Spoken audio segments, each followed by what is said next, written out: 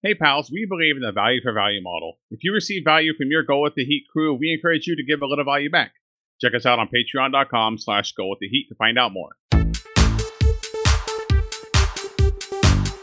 Hello and welcome to Go With The Heat. I'm Dominic. And I'm John. I'm Melissa. And this is your cultural guide to the phenomenon that was Miami Vice. This week we're talking about Season 5, Episode 9, titled Fruit of the Poison Tree. This is one of my favorite episode names. This has a great name. I don't know what it has to do with the episode, though. I'm confused on the symbolism. I guess it has some legalese type thing. That's true. I guess that's what it. Yeah. They say it at the end of the episode. Gotcha. And it actually is in the business type phrase where if you get information on someone an ill-gotten way. Yeah. I mean, I wouldn't have known that had I not looked at the show notes. So I'm not claiming to be all smart here with the legal stuff. It originally premiered on February 3rd, 1989. It is written by Rob Reagan, who's got one more episode coming, but he's a nobody. And it's directed by Michelle Manning, who's got one more coming, but she's a nobody too. So we're not going to talk about them. You hear that, Michelle? Nobody. I do like to point out when we do have a female director because they happen so infrequently. That this is probably only like the fourth time that's happened. What's up with that, Miami Vice, huh? Looking at you, Michael Mann. Yeah, we're looking at you. Before we get started, check in and see each other's lives. Pals, just want to have a quick reminder that we have been on this bi-weekly publishing schedule since Melissa and I have welcomed our fourth bundle of joy into the house. And I'm saying because we've welcomed as in we've recorded this in the future. So we have pre-recorded episodes. These are on a bi-weekly schedule while we get adjusted to new baby in the house. We will be back to our live weekly hot takes on what's trending in the news before we get started with an episode. But we're still on our bi-weekly schedule. This is probably close to one of the last ones that we'll have on the bi-weekly, and we'll switch back over to weekly. So I think since we can't talk about what's currently in the news, because obviously that's in the future, I think we should guess what's going to be in the news in the future. So I personally am excited that got confirmation now in the future, a reboot of ALF. I've been waiting for the ALF reboot to come out, and I'm glad they finally announced it. And who would have saw that the reboot of Magnum P.I. would actually be really popular. It's actually like number one on all TV channels right now in the future. No, it's not. And you know what? No one misses that other guy on Lethal Weapon. It's all good. What other guy? What a sad state of TV that there's this many 80s movies or TV shows that are reboots. I know. It is. It's pathetic. They'll probably, the end of the line is probably a Crossing Jordan reboot. Ouch. Ouch. Come on. They wouldn't even have to try with that because of the way they ended it. So. Don't get him started. He knows all about it. I was thinking of like a Walker, Texas Ranger reboot. Oh, God. It's like, okay, guys, we're done. Well, this story that we have this week from Miami Vice is kind of a reboot story, like an amalgamation of multiple previous episodes. So let's go break this one down. When we open up, the Vice team is staked out. Tubbs and Trudy at the train station. Crockett's out in his Ferrari because standing there that long, like, oh, it's not. In this heat, I can't do that. My hair. All right, guys. Normal rolls on the Sting. I'm going to sit in the car. Tubbs is going to hang out by the newsstand. Switek, why don't you be homeless again? I don't think he was pretending. I think that was from leftover from the last episode. Foreshadowing what's coming. Yeah, exactly. Sonny says he's been working this cockroach for months, and that this person that they're going after is dangerous, a wild card. The person they're trying to bring in is kind of a wild card. Dangerous, maybe? I don't know. Kind of get the hint, maybe? He's got big hair. The big point is that he's bringing in 200 pounds of coke. There's like panning shots of the area, the train. In case you forgot, Miami's got a train. I forget every time they show it. I'm like, what's that train doing there? Where are they at? Gina gets out of a limo with a man, Roberto. So Gina's undercover, Black Widow opportunity. Meanwhile, on the train, there's a man riding with a stuffed sloth. No, it's not a sloth. It's a orangutan. It's an orangutan. Yeah, it's an orangutan. You know, and clearly, the orangutan is going to be important. Well, it's important to that guy, I guess. I mean, he's really close with that thing. Skip is the man. He gets off and he goes off the train and goes over and talks to Roberto. They step aside away from Gina, and the whole team's caught off guard. Like, you see that? That was Skip. That's Skip Jordan. That's Skip Jordan. He was busted for bringing in weed last week. What's he doing here? Did you guys notice Roberto is constantly, like, forever in this episode, from beginning to end, in that ridiculous white suit? He never changes. Like Travolta from Saturday Night Fever, or like crossed with like Liberace. I was just gonna say, I get a the very most outrageous Liberace vibe. white suit. Yeah. This is where it gets interesting. Sonny happens to stumble upon a homeless man's going to hold up a hot dog stand. The most Miami thing ever. A homeless man's going to hold up a hot dog stand. No one's going to steal a hot dog while Crockett's on the case. Sonny pulls out his gun and stops the robbery, but then someone else sees that Sonny's got a gun and everyone takes off running. I just thought Floridians were used to like guns getting pulled out all over the place. And hot dog stands. And hot dog stands being robbed. Yeah. Him trying to break up the hot dog robbery. Threw off the whole bus. Everything goes haywire. Basically, everything goes sideways. Everyone starts running. How important was it for him to stop this guy from stealing, $20 from a hot dog cart? I don't know. You would feel like he would call it into the regular police, but also like good on Sonny, like he stops it right there. But he didn't do it discreetly. He pulled his gun out, held it to the man's back, and was telling him, "You're going to stop right now." It wasn't a very discreet operation. Instead of grabbing him and pulling him away or something like that, letting the rest of the Vice team. I think it's that Sonny insisted on he was going to be there when Roberto went down. Yeah, that's true. He definitely did it in a way that made it look like he was robbing the guy robbing the hot dog cart. Yeah, so he was exactly. like second degree hot dog robbery, I think is the technical term. So Roberto and Gina start to run away. They get into this car. They drive away. Crockett pulls out his gun. He's going to shoot at the car, but he changes his mind because the windows are too dark. He can't see. He might hit Gina. But the driver of Roberto's car is the worst getaway driver in the history of getaway drivers because he crashes right into a construction zone. Doesn't crash, just kind of hits some sand, comes to a stop. Roberto gets out and says, "This is my perfect opportunity to recreate my favorite scene from Winnie the Pooh." Where he's slipping and sliding in the mud. It's all up in the mud. And he's like, "I'm a little rain cloud. Leave me alone." Exactly. I almost think that it was intentional by the driver, as if he thought he was going to hit one of those piles of sand and like jump it like a ramp, kind of Dukes of Hazzard it out of there. The only problem is he was only going like 5 miles an hour. Like, really should have hit the gas if that was the intention. The guy gets out and just kind of flops in the mud a little bit, which is also strange why he insists on wearing this same white suit the rest of the episode. Like, did he just immediately dry cleaned after this? I think whoever was playing Roberto had to get all his shooting done in one day. Yeah, so they're like, we don't have a lot of wardrobe for you. They're able to arrest Roberto, and then we go to the opening credits. Before we get on with the rest of the episode, let's check in with our guest stars. There's a couple people I recognize here. A couple people where I was like, you were in that thing. I can't put my finger on what it was. I think one of them involves Mike Myers, maybe?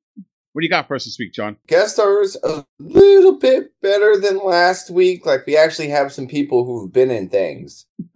Okay, so let's start with Stephen McHattie. He plays Sam Boyle. He's a Canadian actor. He's got a crap load of TV movie. So his career pretty much kicked off with 1976. He played James Dean in a TV movie, but he's been in a bunch of movies. Like, his first actual credited movie was The People Next Door. He was also in Beverly Hills Cop. He was the narrator in Basketball. Then The Fountain in 2006, which is like 3 hours too long. Okay, so 2010, he's been in made some interesting role choice. So like in 97, he was in the movie Pterodactyl Women from Beverly Hills. That title. And then in 2010, made a handful of horror choices with the most Canadian film ever, Score, a hockey musical. This movie is Broken, where he played a bouncer, and Red, Werewolf Hunter. So cap off some fantastic things. Some stuff you might actually know him from. He played the original Night Owl in the movie The Watchmen. He was in 11 episodes of Centennial from 78 to 79. And recently, he has a reoccurring role in season 5 of Orphan Black. Also played Sergeant Frank Cascarella in the Canadian police drama Cold Squad. I only bring this up because I watched... The name. So I only bring this up. This is from 99 to 2001. I watched the U.S. version of this show called Cold Case that came out in 2003, 2004, which was a blatant ripoff of the Canadian show Cold Squad.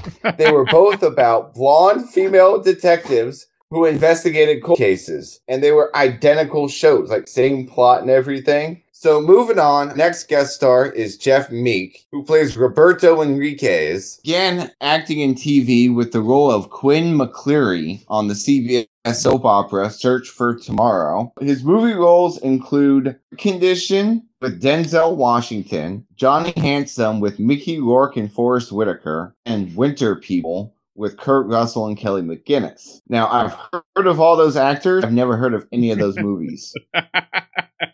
Like, how did he do it? How did he find the exact roles with, like, the best actors that no one would remember? That is okay. So aside from that, sorry.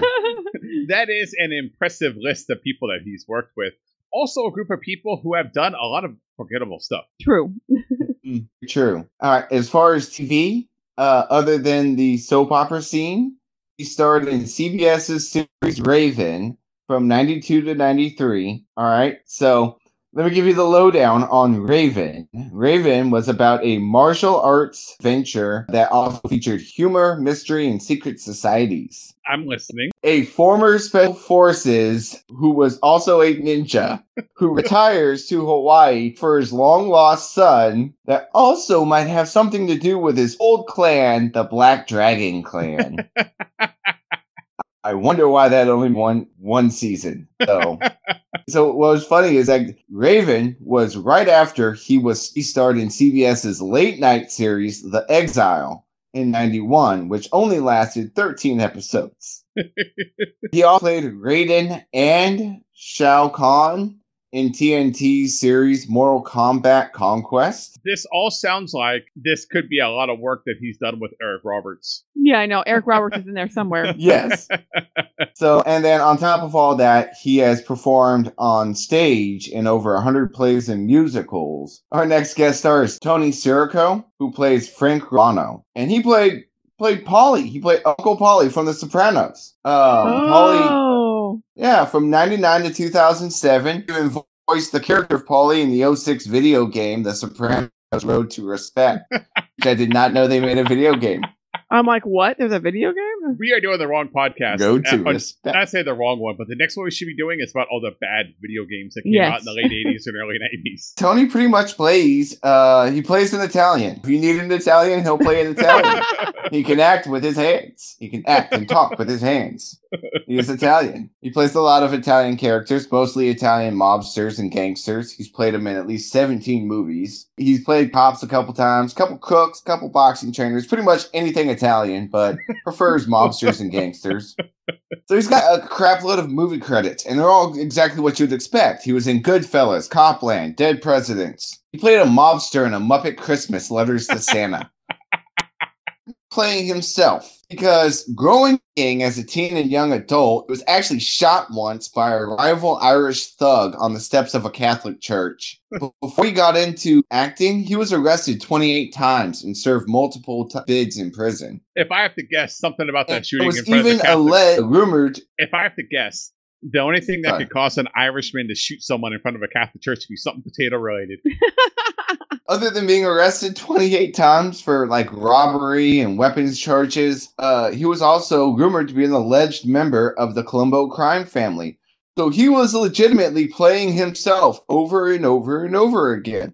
Funny story about his Sopranos, he actually auditioned for the role of Junior, Tony Soprano's uncle. They offered him the role of Paulie. He agreed to take the role only if they promised that he wouldn't be a rat at any point in the show.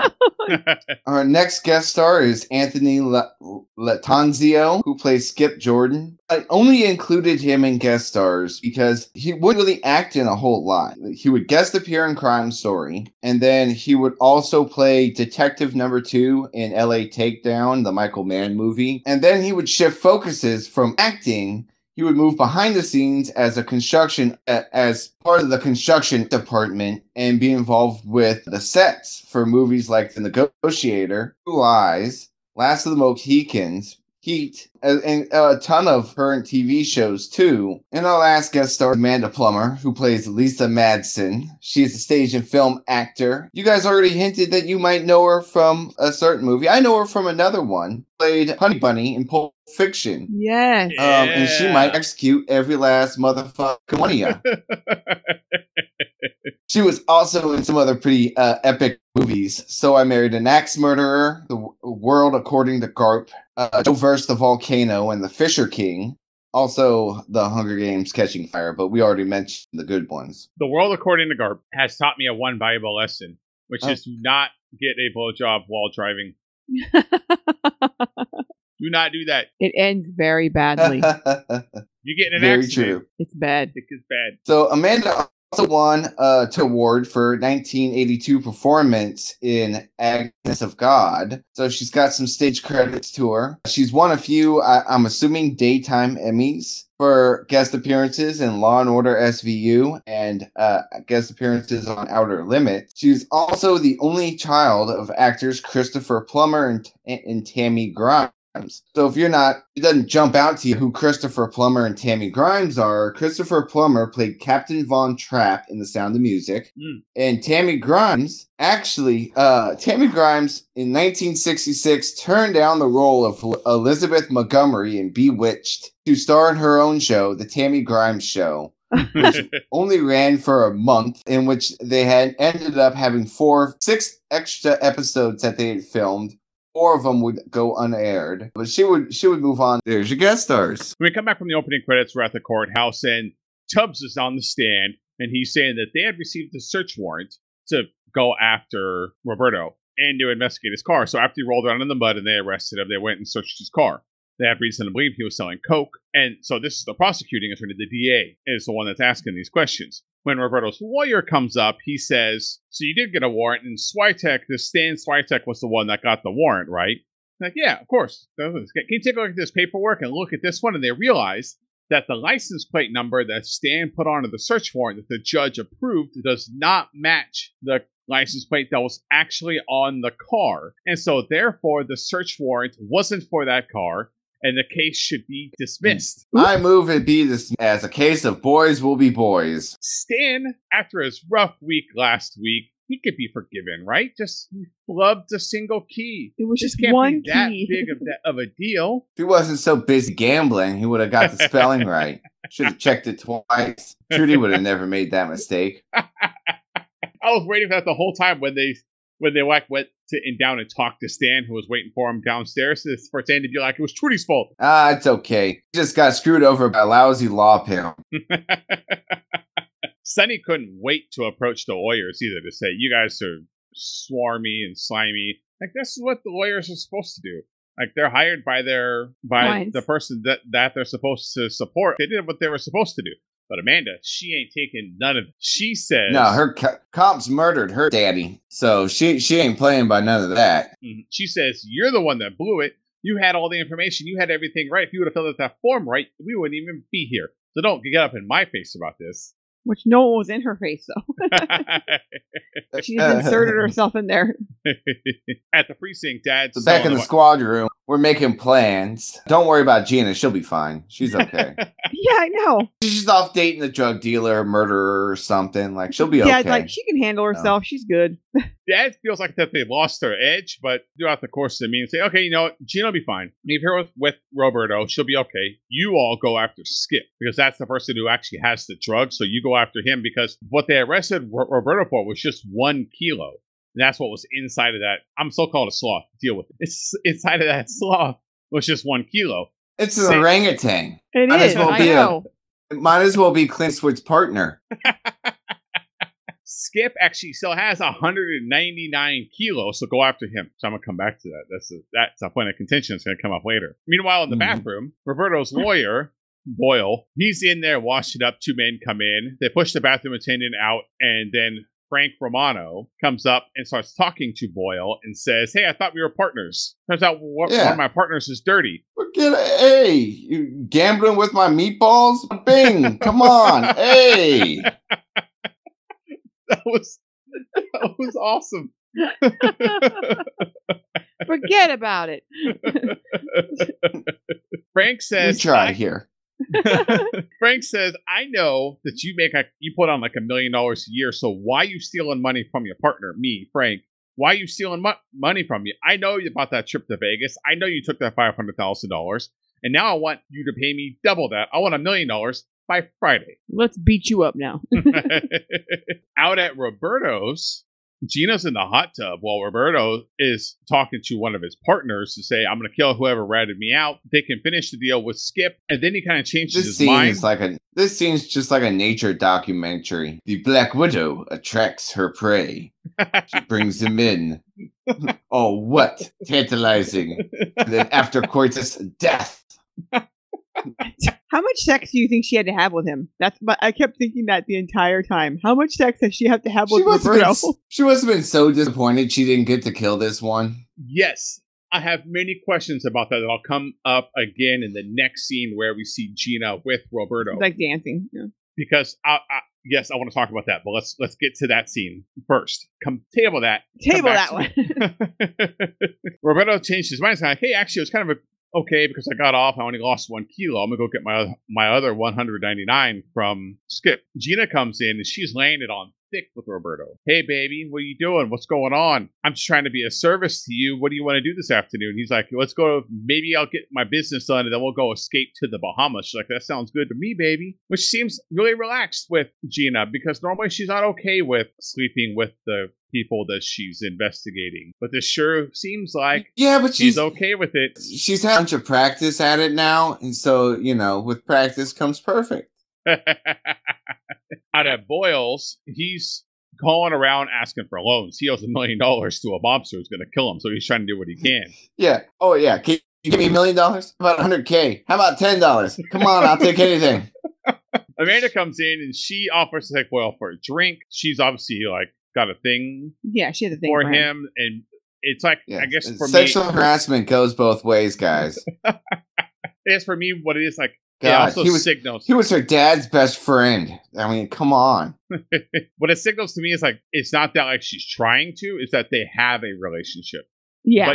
But later it kind of falls apart when she says she always wanted a relationship with him. So I'm not sure where it actually is, but it sure feels like they already have one. This is where we also get a little bit of more information about her father had died. Boyle's always been there to take care of her. They really see each other as family. At an airport, the duo are undercover. So this is like the next day. They're undercover. They're going to talk to Skip about this deal. So they're following up with what Castillo had wanted them to do. Skip wants a high price, so they set up a time to go run a job for them. It's going to happen at 3 p.m. like later that day, I think, is when it's going to happen. I don't like Skip. He's not I don't like this new pilot. I miss our old pilot. What, Jimbo? Wasn't it Jimbo, our old pilot? Any pilots should only be named Jimmy. Those only Jimmys for pilots are trustworthy. So we jump cut, and we're to Skip getting beat up by Boyle. Or Boyle at least comes in. He says he wants to see the drugs. And this is the best. Skip says, "All right, here it is, 198 kilos. Question. Shouldn't it be 199? Because only one of them. Where's the other kilo, Skip?" Skip. Skip had a party last night. Skip can't be held responsible for missing kilos. They've been in this plane for like a week. Come on. Lucky it wasn't 197 and a half.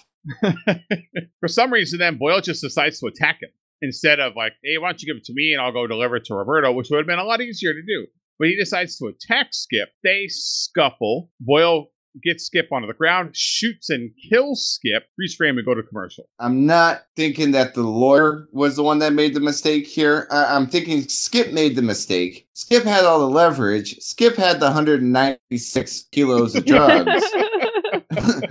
This seems like poor planning on his part to just let him show up and then And then, yeah, they just wrestle, and then he accidentally shoots him. It's like, oh, now I have 195 kilos of drugs. At a classic Miami yuppie life party, house party, it looks like, not at a club, it's like a house party. Gina is there with Roberto, and they're dancing. Well, I should say Gina is dancing.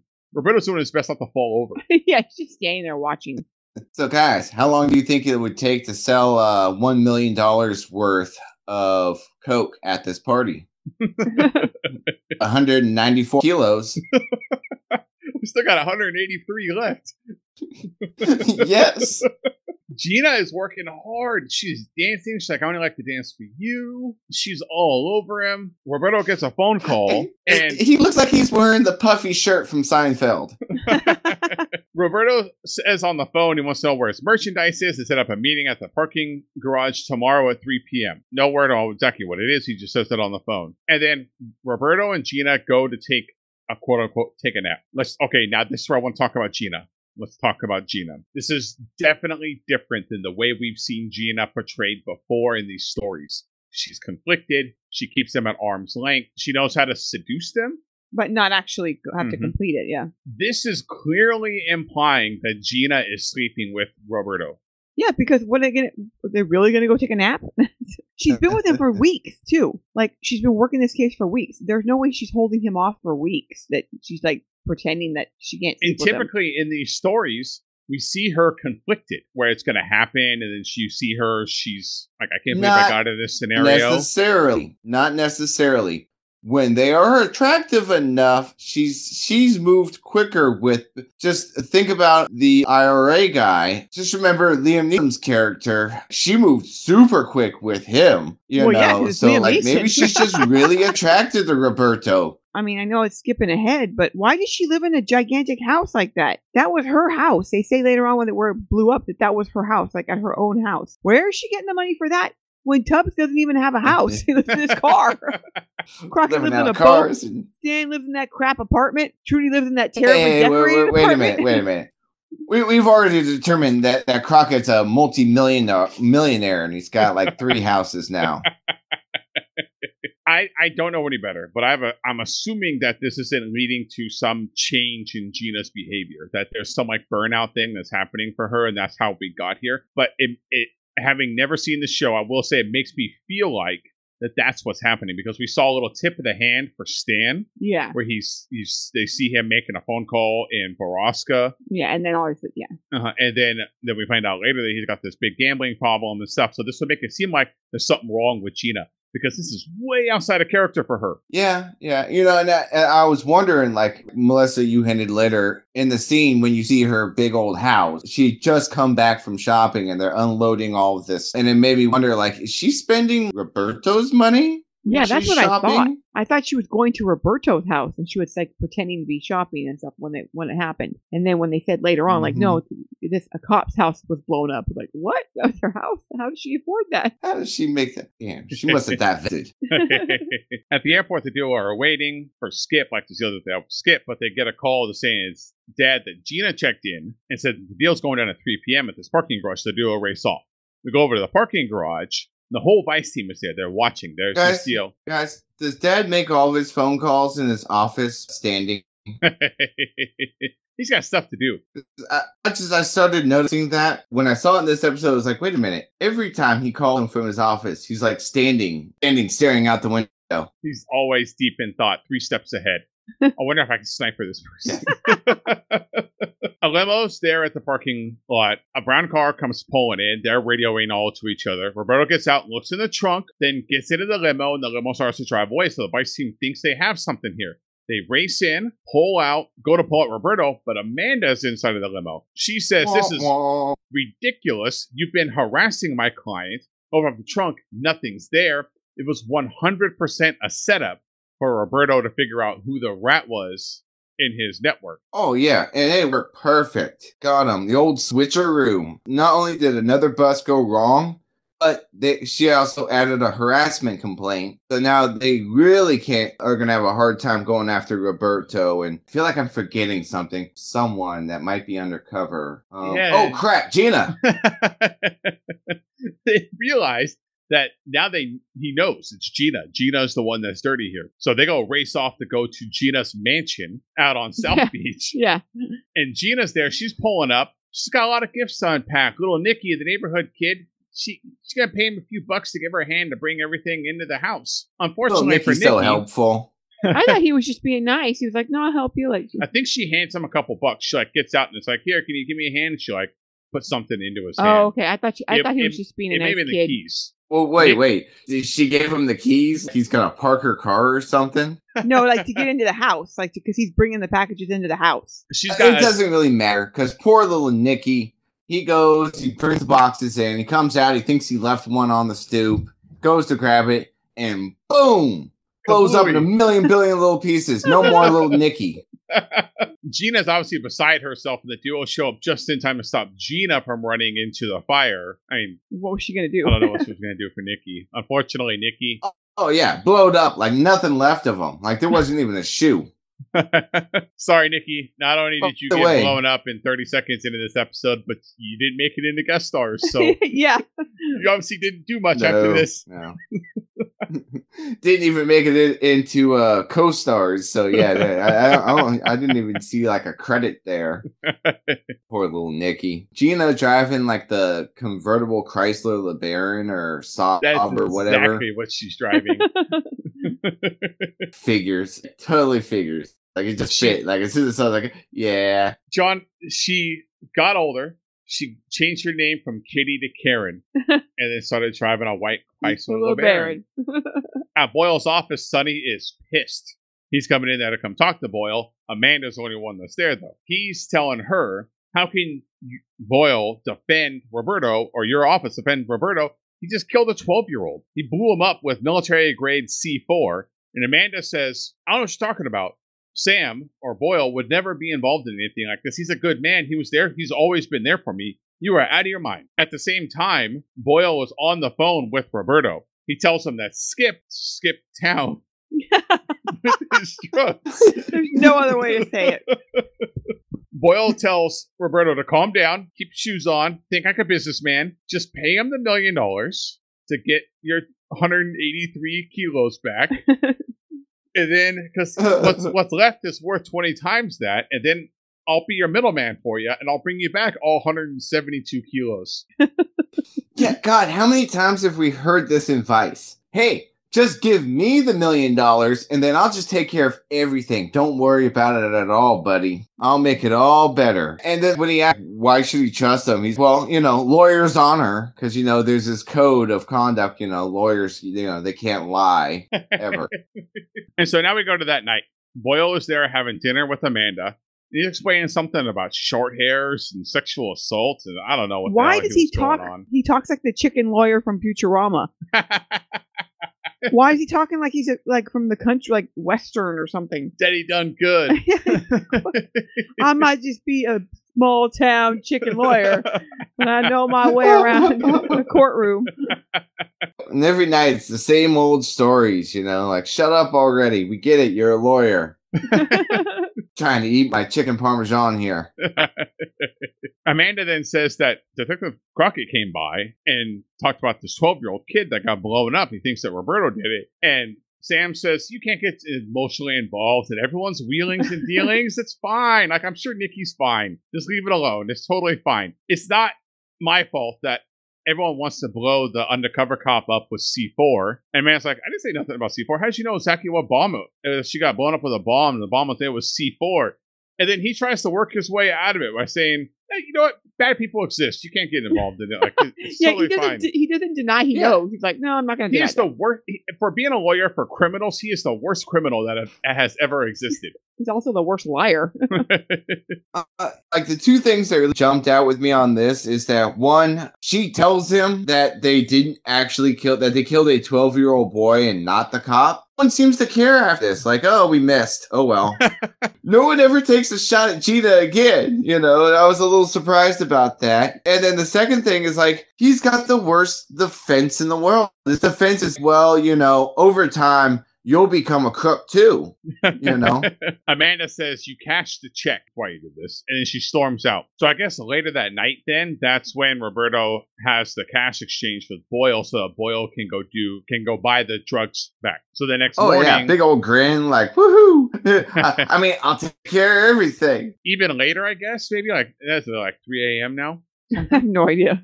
Amanda calls Sonny and he comes over alone to talk to her, and she says, here is Sam's book of all of his client information. Go ahead and look through this. This is illegal and it's going to get me disbarred and it's violating client lawyer privilege. But go ahead and do it anyway. But go ahead and look through this and just don't tell anyone that it was me that you got the information from. And Sonny's like, don't worry, you're good. I won't say a word. Sonny's all distracted looking at this folder, and the whole time he's looking at this folder, she's like, what's this about my dad here? There is this other thing about my dad. Look at this telegram. What are these gloves doing in here? And Crockett, the whole time Crockett's oblivious. Look, here's a phone number. Here's a list of phone numbers. I've got them. Has no idea. She's basically figured out that her father was murdered by this guy. Exactly. All Sonny is just focused on him, and then he says, hey, you good? She's like, yeah, okay. All right, see you later. And then he runs off to the next morning. We're out in the middle of the swamp somewhere. There's a lot of slow-mo in this episode. Yeah, that was really weird slow-mo. Yeah, so this episode, this area in the swamp goes into super slow-mo. Some shack out in the glades. Tubbs sneaks up. They do what they normally do, which is Miami Vice, freeze, bang, bang, bang, bang. Shoot everybody. Not even a chance for anyone to respond. Roberto tries to run. He goes out the back door. Gina's there waiting for him, and she's ready to Black Widow Roberto ready to shoot him like there. Miami Vice style. And she's like, give me a reason. Go ahead, do it. And now she's all incensed, but we didn't get the rest of the story here. This is a shortcut that the writers and the directors did to make it so that it was okay with how they were having Gina perform earlier in the episode. This is a shortcut to make it like, see, look, Gina's still the same. Yep, she sold her body again for Vice, but see, look, she's angry about it. So it's all good, but this is shortcuts of shortcuts of shortcuts. Yeah, exactly. Is what they did here to Gina. You know she wanted to kill him. She should have shot him dead right there. Come on, end the episode right. If only there was some sections in the story earlier to show her and Roberto's relationship, and not just the 2 times where they were setting up to go have sex when she gets out of the hot tub and then when they're dancing at the party. Just, some things in between to kind of insinuate what's happening with her and Roberto. They didn't have time for that. No, we gotta blow up Nikki. Okay, so we gotta deal with Polly now, guys. And just leave this guy walking around talking about meatballs and stuff. At a different parking garage. So Sam has still got to deal with his $1 million debt to Polly. Of course, he's got the $1 million that he's ripping off, but he also has a van full of what I'm assuming is 172 kilos of coke. Boyle is the worst criminal. He says, I got your money. I also have 200 keys. So he inflates how much he actually has. I have 200 keys inside of this van, too. So he says it's worth $20 million. And he's got $1 million in cash. He has 200 keys of coke that his client doesn't need anymore. But then he says, I will sell it to you to absolve my $1 million debt plus $600,000 extra. What? You can ask for $10 million here. How are you going to sell this for $1.6 million? Yeah, doesn't he know that 165 kilos of coke, even back in the 80s, is worth $50 million? Frank is like, of course, yeah. I mean, this is a screaming deal. I'm going to have a huge markup on this cocaine. You're basically giving it to me for free, but can I pay you later? Which is a good choice by Polly, because now Polly's going to take the van and we're never going to see him again. There we go. There goes the Polly storyline. Him and his meatballs drove off the van full of coke. Amanda was watching from afar, though, so she sees this deal go down. At the courthouse, which I'm always disappointed that it's not the Prince room in the courthouse. It's always just a regular courtroom. Never get that one back. No, we're never going to get that one back. Yeah. Sonny is testifying, and the prosecutor's asking, how do they know where Roberto was going to be? And he says he had an anonymous tip. Someone's very trustworthy, but the warrant is written to say I will not disclose who that person was. So then and already I'm feeling like this is a trap. Exactly. Because then Sonny gets off the stand and the defense calls Amanda. And she immediately says, I'm the one that gave the information to the detective, and I knew I shouldn't have done it, but I did it anyway, so here's where we are. And of course, Roberto's lawyer says this is fruit from the poisonous tree. You should dismiss this case. And the judge says, you violated attorney-client privilege. This case is dismissed. I'm not going to stand for that. Crockett. This is like the third time in the episode the Vice team has just been made fools of. We have the hot dog cart incident at the beginning. Then we have the old switcheroo in the middle. Now we have good old attorney-client privilege trap. They've just got them coming and going all episode. The lawyer's office, Amanda comes in and tells Boyle, hey, I'm the one that got Roberto off. I went and testified on his behalf. And then I told Roberto afterwards that you sold his coke. See you later. It's like, you know what you did? It's like, I know exactly what I've done. Excuse me. Oh, yeah. Obviously, she figured out he killed his dad, and she came up with this scheme while Crockett was digging through looking for phone numbers, and she executed it flawlessly, using Crockett to get everything lined up. And as we were about to find out in the next few scenes, everything goes according to plan. Yeah, that's exactly what she tells Sonny that night when Sonny comes over, because he just figures it out slowly, and then she comes over to talk to her about it, and that's what she tells him, that he killed my dad. The telegram was from 2 hours before he actually died. But then Sonny's able to work her down, and she eventually caves and says they're at Miller Airfield, because he lays it on thick with her on the guilt trip that your dad would have wanted to do what was right, because your dad had, the reason why Sam killed him is because he had information on a quote-unquote very respectable person, and so Sam killed him for that. Yeah, which I think a lot of that, like the last 30 seconds of that scene was very unnecessary. I mean, she basically goes, now that I think about it, after the fact, it was almost like he was trying to tell me that his friend was dirty and was trying to kill him. In hindsight, everything pointed to Sam. So now we're going to go to the last scene of the episode. We're at the airfield. Sonny is racing to get there in time. But don't worry, because when they get to the airfield, Sam gets out of his car and Roberto immediately shoots him. He gets 2 steps out of the car and he gets shot. He's done. Super quick. He immediately shoots him, and then he shoots him 2 more times in the next 10 seconds. He's trying to get the information out of him where his coke is. But before that can happen, the duo come charging in.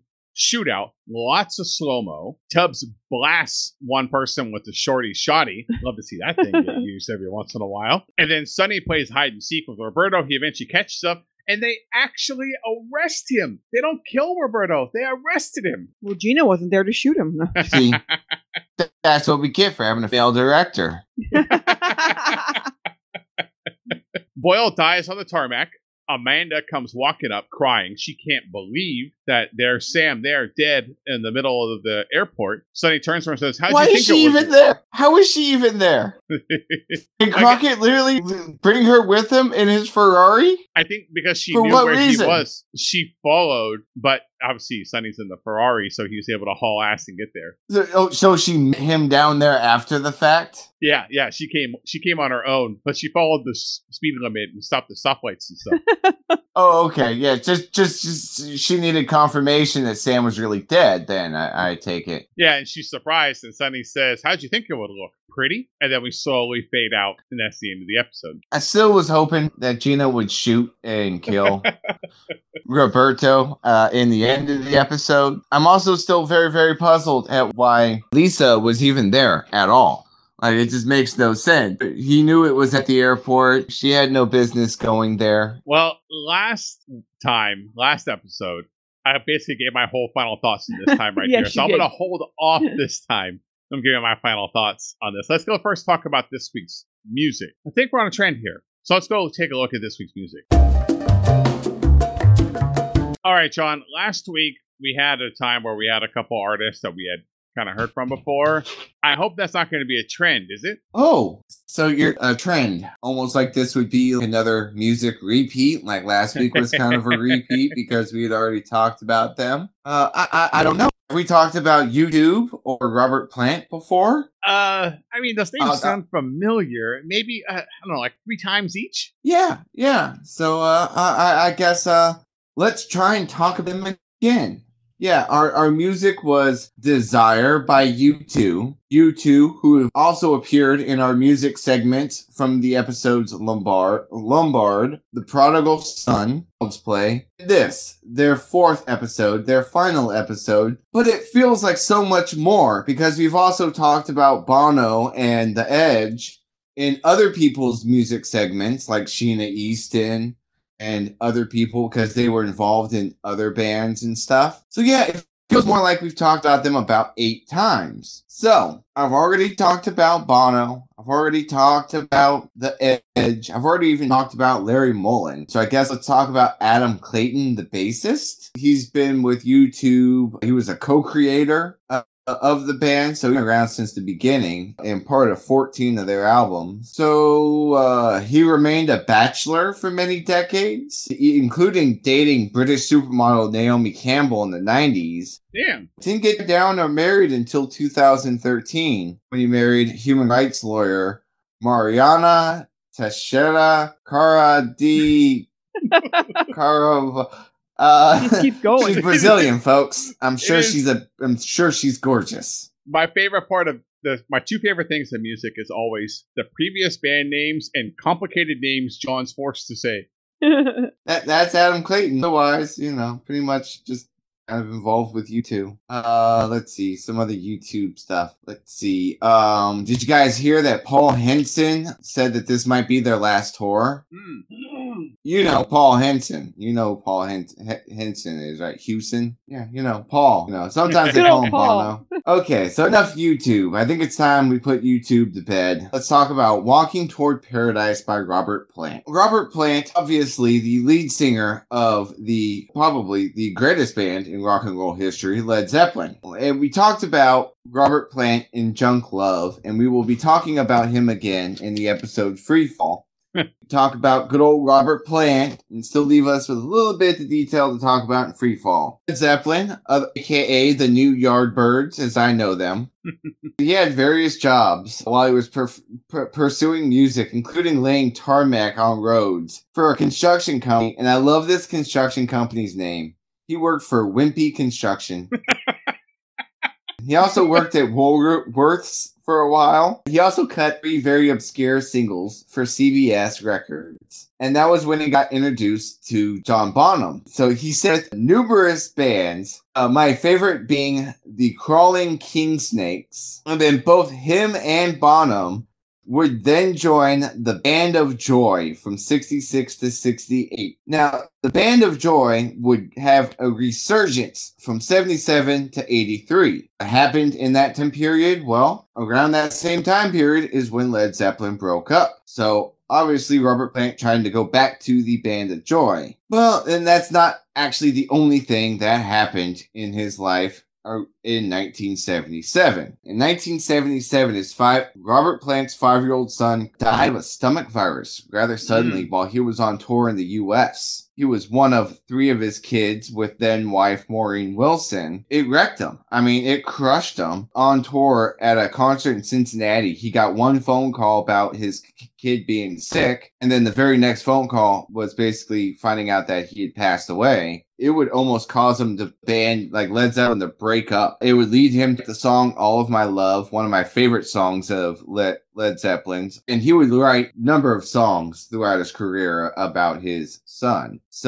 But that was around the same time that he tried to bring back the Band of Joy. And ultimately, by 1980, Led Zeppelin would split. So after Led Zeppelin broke up in 80, he still occasionally collaborated with Jimmy Page. They would have a band much later in the future called Page and Plant. But before that, like immediately after Led Zeppelin broke up, they actually collaborated and created a short-lived supergroup called the Honey Drippers. The Honey Drippers released one album which featured hits of a remake of Phil Phillips' Sea of Love and a cover of Roy Brown's Rockin' at Midnight. But that's actually kind of, if you're a hardcore music nut, that's one of the things is to try and get the album, one of the Honey Drippers albums, because there are so few out there. And then he would go on to have a very successful solo career. And then I made the comment of Led Zeppelin, I know them as the New Yardbirds. And that's because when Jimmy Page,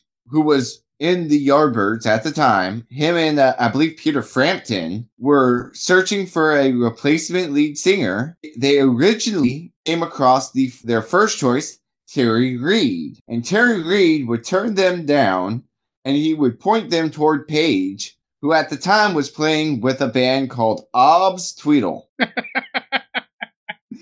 Go repeat that there. Playing with a band called Obs Tweedle. And he happened to be doing a show at a teacher's training school, and Peter would go and watch him and then invite him to audition, in which Plant would sing the Jefferson Airplane song, Somebody to Love. That's how he got the gig. He would bring Bonham with him. Eventually, instead of being the new Yardbirds, they would become Led Zeppelin and be one of the most epic bands ever, including John Bonham being incredibly underappreciated as probably one of the greatest drummers. If you don't think he's one of the best drummers ever, go back and listen to When the Levee Breaks. Just tell me. There you go. A little bit more Robert Plant. And just to cap off the fantastic band names, the Crawling King Snakes and Band of Joy and Obs Tweedle. From 2002 to the present, Robert Plant's new band, the Sensational Space Shifters, released an album. Hopefully we get a second album from them. Every band, when they start, they will hope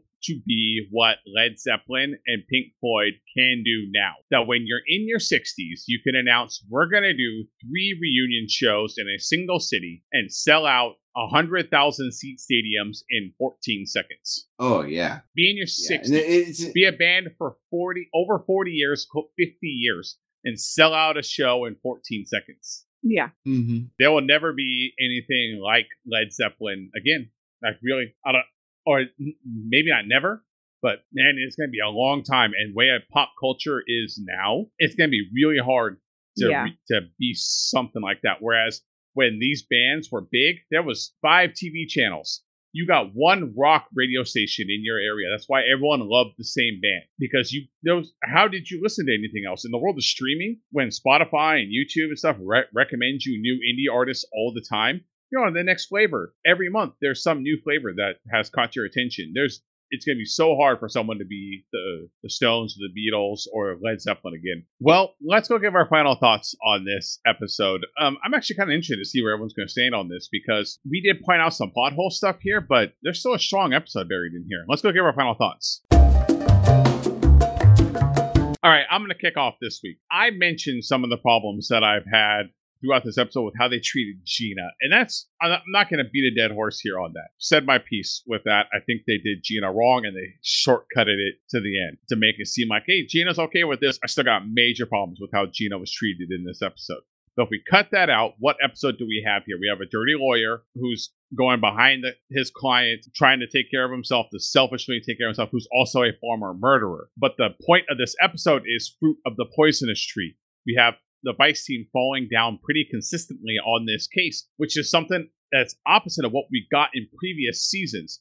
And I actually love that this episode called it out, said that Vice team is getting information the wrong way, and it's not going to hold up in court. We're going to show you in court that it's going to fall apart. And the typo thing with Stan is a cop-out, but Sonny getting that information from Amanda, that's a legit problem. And I love that this episode called it out, and they're showing like that the team is slipping a little bit. Don't forget, in the last episode, Stan was bugging the guy without a warrant. Yeah, they've been living dangerously for a few episodes now. Yeah, so I love that this episode called that out. This is a pretty good episode. It's pretty well balanced. We get a little bit from the whole team. Sonny riding in as a white knight at the end of every episode is getting kind of redundant, but this is a pretty good episode. I liked it. I thought it was okay. John, what are your final thoughts? Episode felt like the generic Vice episode, just kind of stuck in the middle of things. I agree with you with Gina's storyline with it. It was a pretty good episode plot-wise, except it really didn't it really made Vice look very bad. They looked pretty incompetent throughout the entire episode, as these lawyers were just taking advantage of them left and right. I was also curious the fact that Paulie essentially gets away with a coke of what we assume of about 152 kilos of coke, drives away with a van of 152 kilos and $1 million, and like that just goes off into the sunset. We never find out with that. I mean, at least we get a little bit of closure at the end. At least someone gets arrested for it, although based on the first 2 trials, I don't think they're gonna have very much luck trying to make it stick there for Romero. Good news is that Gina can just start dating him again, and then they can just try it one more time. 4th time's a charm. So, Melissa, what are your final thoughts? I guess maybe I'm the lone one. I think this episode is really boring. I don't like this episode. I think it's really boring. I think it's very repetitive of what they've already done. We've seen so many things where it's like crooked lawyers, like the guy who flies the plane off and tries to leave on the island and all that stuff like that.